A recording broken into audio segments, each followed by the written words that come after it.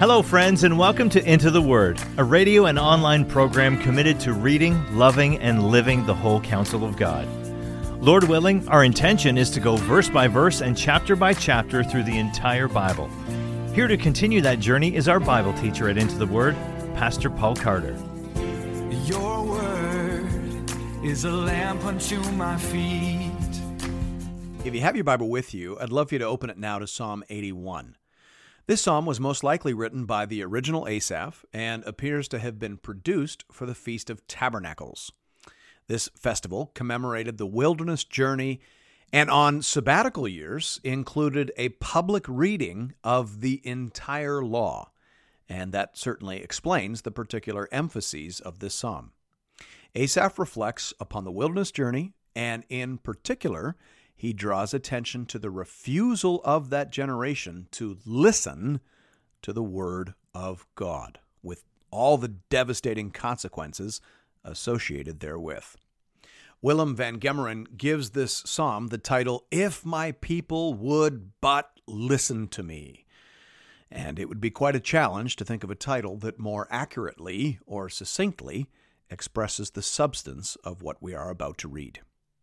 Hear now the word of the Lord, beginning with the ascription. To the choir master, according to the Gittith of Asaph. Sing aloud to God our strength. Shout for joy to the God of Jacob. Raise a song.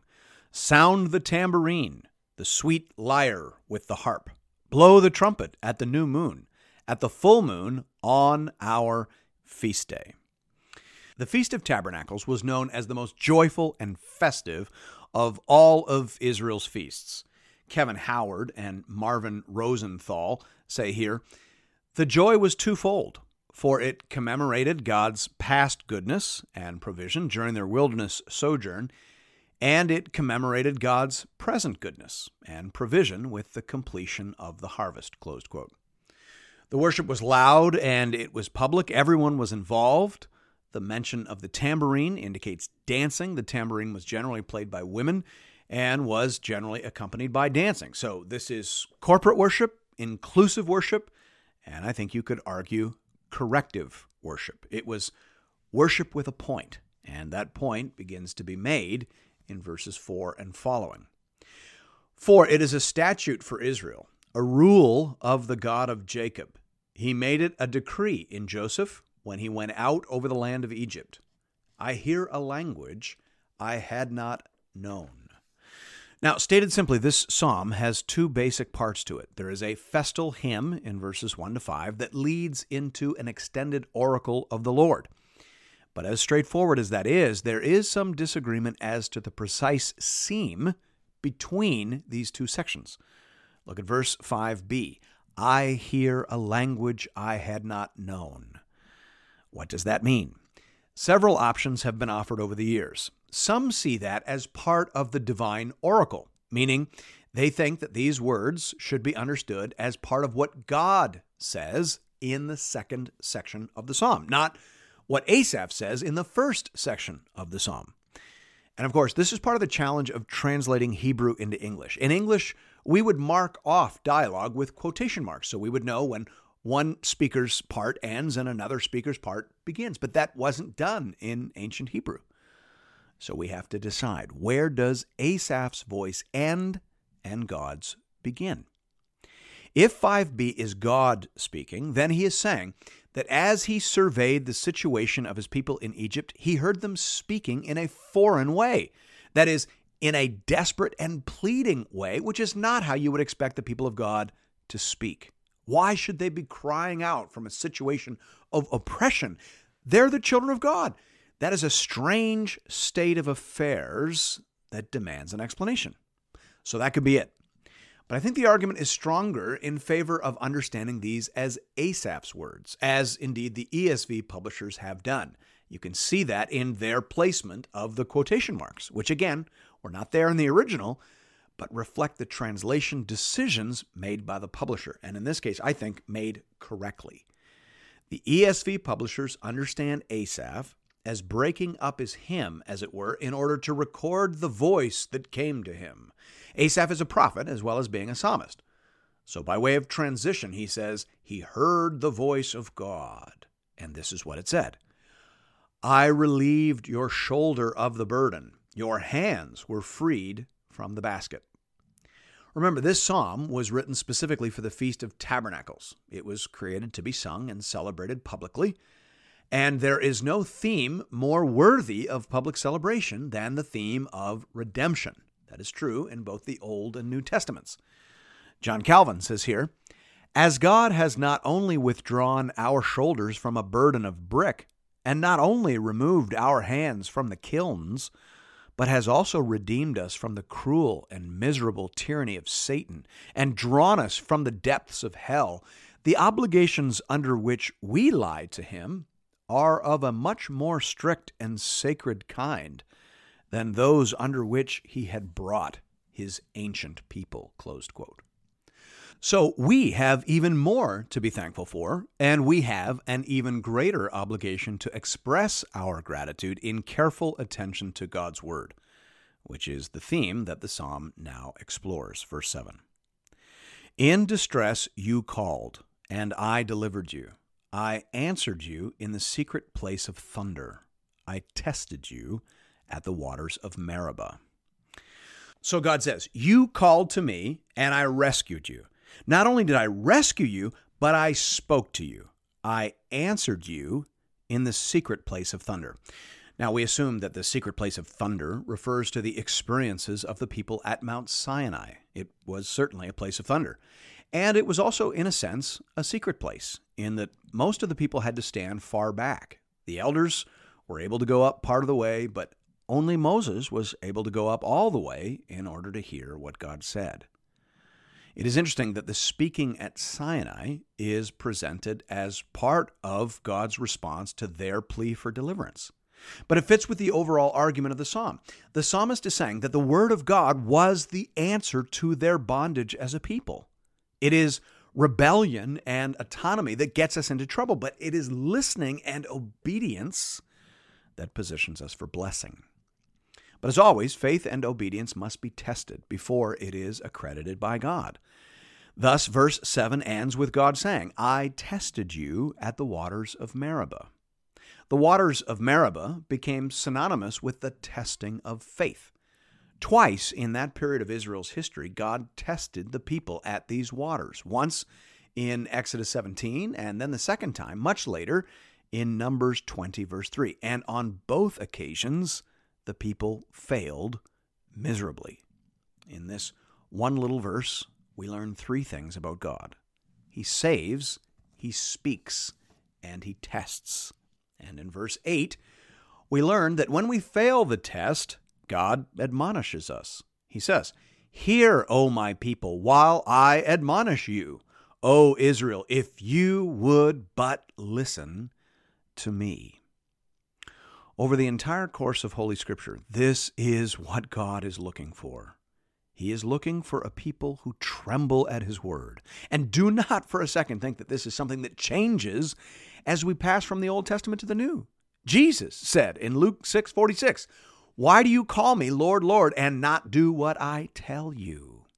Jesus has no interest in nominal followers who refuse to take him at his word. Oh, Israel, if you would but listen to me. Verse 9. There shall be no strange god among you. You shall not bow down to a foreign god. I am the Lord your God, who brought you up out of the land of Egypt. Open your mouth wide, and I will fill it. Verses 9 and 10, of course, remind us of the opening words of the Ten Commandments. God is the God who saved us. Why then would we worship or honor any other? He is our Savior, and He is our provider. I love what Ernst Wilhelm Hengstenberg says here, explaining the phrase, open your mouth wide, and I will fill it. He renders it this way. I am rich for all thy necessities, even for thy boldest wishes. Closed quote. Faithfulness to God does not go unrewarded. J. Alec Mottier says very usefully here, within the covenant, obedience brings blessing. Closed quote. That is well and succinctly said. Verse 11, "But my people did not listen to my voice. Israel would not submit to me.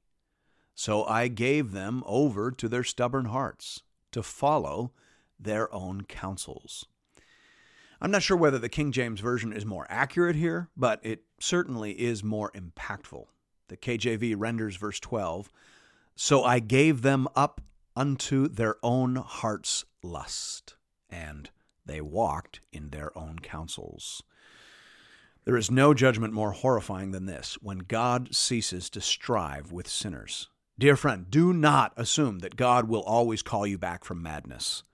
As the Apostle Paul makes plain in Romans 1, a time does come when God gives us over and we fall headlong into what we have desired and will hear no further word or counsel.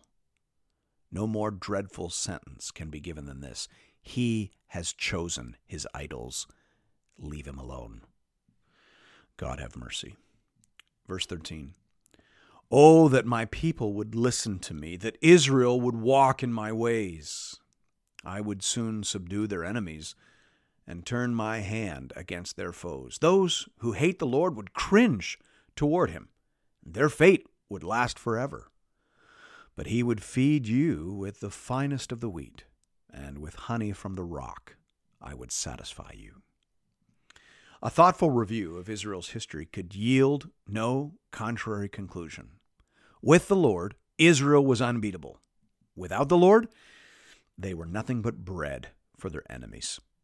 As for the meaning of the closing phrase in the psalm about honey from the rock, there's been much speculation about that over the ages. Does that refer to Christ, or is it merely a poetic description of God's bountiful provision? John Calvin, again, is very helpful here. He says the meaning simply is that the grace of God would have continued to flow in an unbroken and uniform course had it not been interrupted by the perverseness and wickedness of the people. Closed quote. I think that is true, and it provides a fitting conclusion to the meaning and message of this festal psalm. The RMM Bible Reading Plan has us reading 2 Psalms today, so keep your Bible open, if you have one with you, to Psalm 82, a psalm of Asaph. God has taken his place in the divine council. In the midst of the gods, he holds judgment. The first interpretive issue to be decided here, obviously, is the identity of these gods mentioned in verse 1. The Hebrew word Elohim can be translated gods or God or heavenly council, but it also sometimes is used in a deferential sense to refer to human magistrates, in the same way that we in the Commonwealth countries may still refer to our magistrates as your worship. The trick then is to figure out in what sense the word is being used here. Very few commentaries, and none of the ones that I have on my shelf, understand this as referring to actual gods, pagan deities, and the like.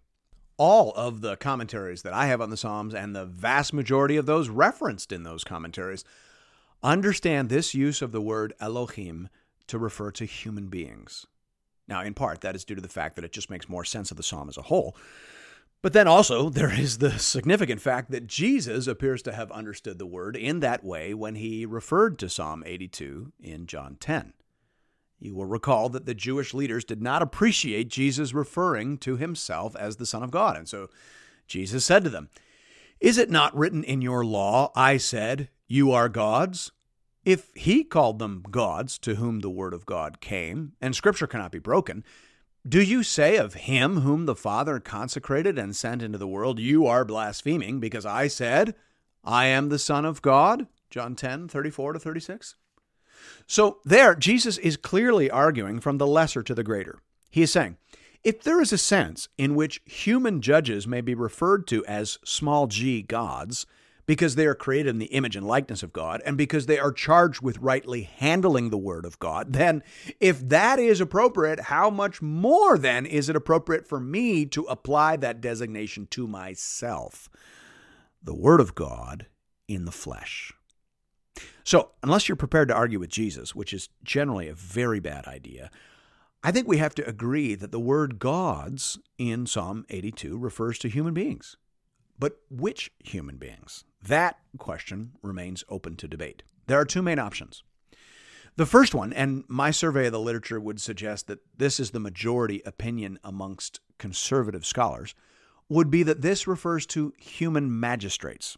So Joseph A. Alexander, for example, says here, the idea is that as the judges were gods to other men, so God would be a judge to them, closed quote.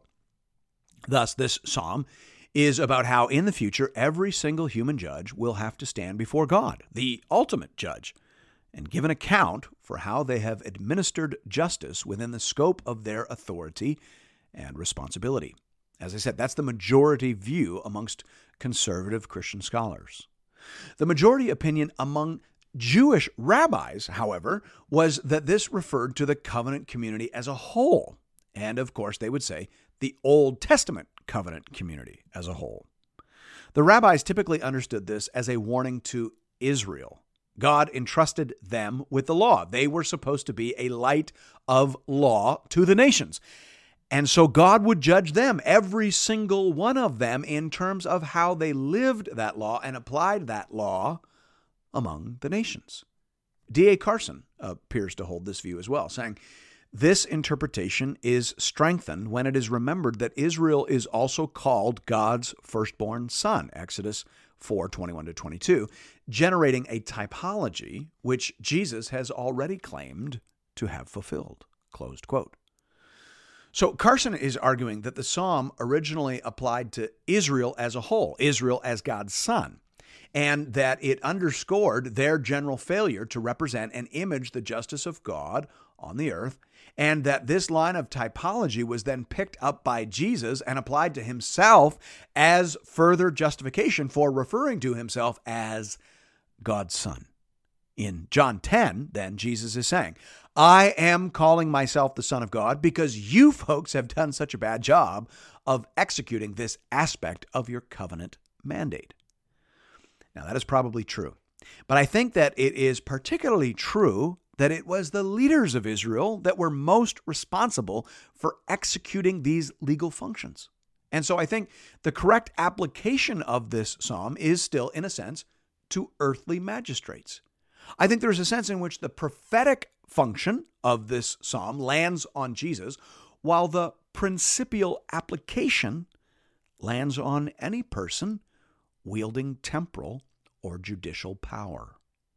All right, so the scene is set in the heavens, in the heavenly courtroom, and human powers are being summoned before God to give an account for how they have wielded their power. Thus, combining all of these legitimate interpretations, we can imagine Jesus sitting on the throne and all Israel gathered before him to give an account, with a particular focus on their tribal elders and judicial representatives, followed by a stream of human leaders, politicians, and magistrates from every tribe, tongue, and nation on planet Earth. All earthly powers exercise their mandate under the careful scrutiny of Almighty God. That's the idea here. And in verses 2-4, we begin to hear what God expects from them. He says, how long will you judge unjustly and show partiality to the wicked? Give justice to the weak and the fatherless. Maintain the right of the afflicted and the destitute. Rescue the weak and the needy. Deliver them from the hand of the wicked. According to these verses, God expects all human powers, all magistrates generally, but of course even more so Christian magistrates. God expects all human powers to give justice to the weak, to maintain the right of the afflicted, to rescue the needy, and to deliver the powerless from the hand of the wicked. That is the purview, as it were, of every earthly power. That is what they will have to give an answer for with respect to their civic function on Judgment Day. Now, if you're following along in the ESV, you will notice that a set of quotation marks encloses all of verses 2-4. Most commentators understand those verses as the speech of God. The speech of God appears then to resume in verse 6, which leaves us with verse 5. J. Alec Motyer understands verse 5 as the voice of the witnesses at this trial. Some other commentators understand it as the voice of the psalmist interjecting himself into the vision. Now, you have to decide that for yourself. I side with Machir, but we can still be friends if you think otherwise. Either way, this is what that voice says. Verse 5.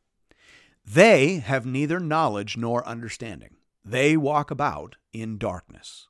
All the foundations of the earth are shaken. So this commenting voice does not think very highly of human magistrates in general. In general, they do not appear to be judging in accordance with God's word. And as a result, the foundations of the earth are shaken. Joseph Alexander says here, the denial or perversion of justice is described as disorganizing society. Closed quote. That seems to be the sense of it. In verses 6 to 7, we have God's sentence. I said, you are gods, sons of the Most High, all of you. Nevertheless, like men you shall die, and fall like any prince. These two verses have often been used by Christian leaders to help the faithful understand how they ought to relate to earthly powers. On the one hand, we should see the dignity with which God addresses them. But on the other hand, we should see that they are just men.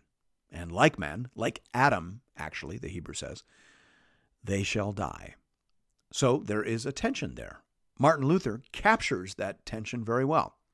He says, who will set himself against those on whom God bestows his own name? Whoever despises them despises at the same time the true magistrate, God, who speaks and judges in them and through them and calls their judgment his judgment. Closed quote.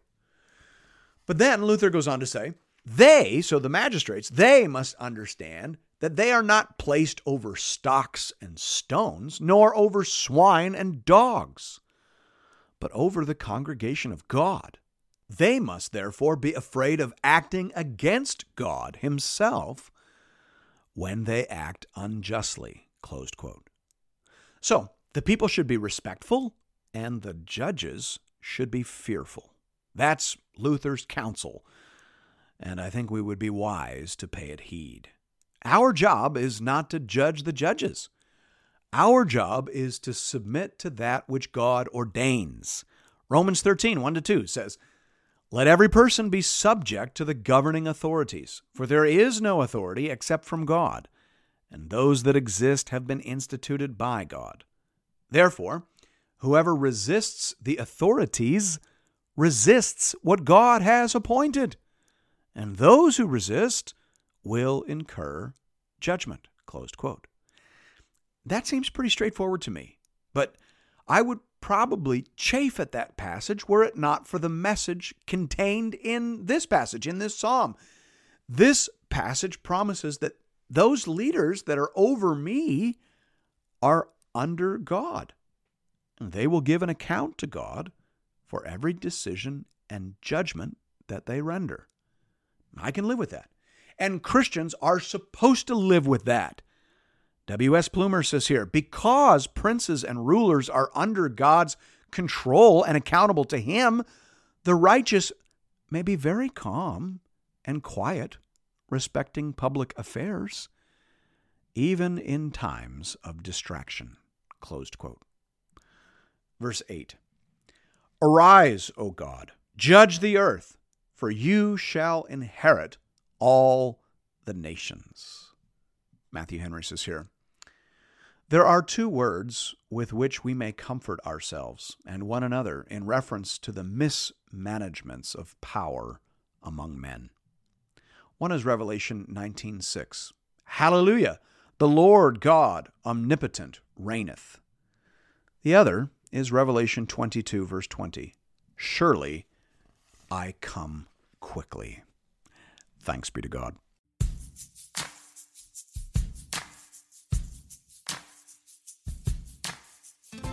And thank you for listening to another episode of Into the Word. If you've appreciated the Into the Word ministry, I'd like to personally invite you to pay it forward by supporting one of our preferred mission partners. For the remainder of this year, we are highlighting the church planting ministry Mile 1 in St. John's, Newfoundland. Newfoundland is classified as an unreached population, with less than 2% of people identifying as evangelicals. Mile 1 Ministries is committed to helping healthy churches plant other Bible-believing, gospel-preaching churches. Here at Into the Word, I only promote ministries that I have firsthand, on-the-ground experience with. Mile 1 is bearing fruit and is being led and stewarded by people that I know and trust. If you'd like to make a contribution to this important ministry, you can do that by visiting the Into the Word website at intotheword.ca. There are giving options there under the Give tab for both Canadian and American listeners. International listeners are welcome to give as well, though their gifts may not qualify for charitable receipts in their nation. Thank you for considering this method of showing your support for the Into the Word program, and may God alone be glorified. Your word is a lamp unto my feet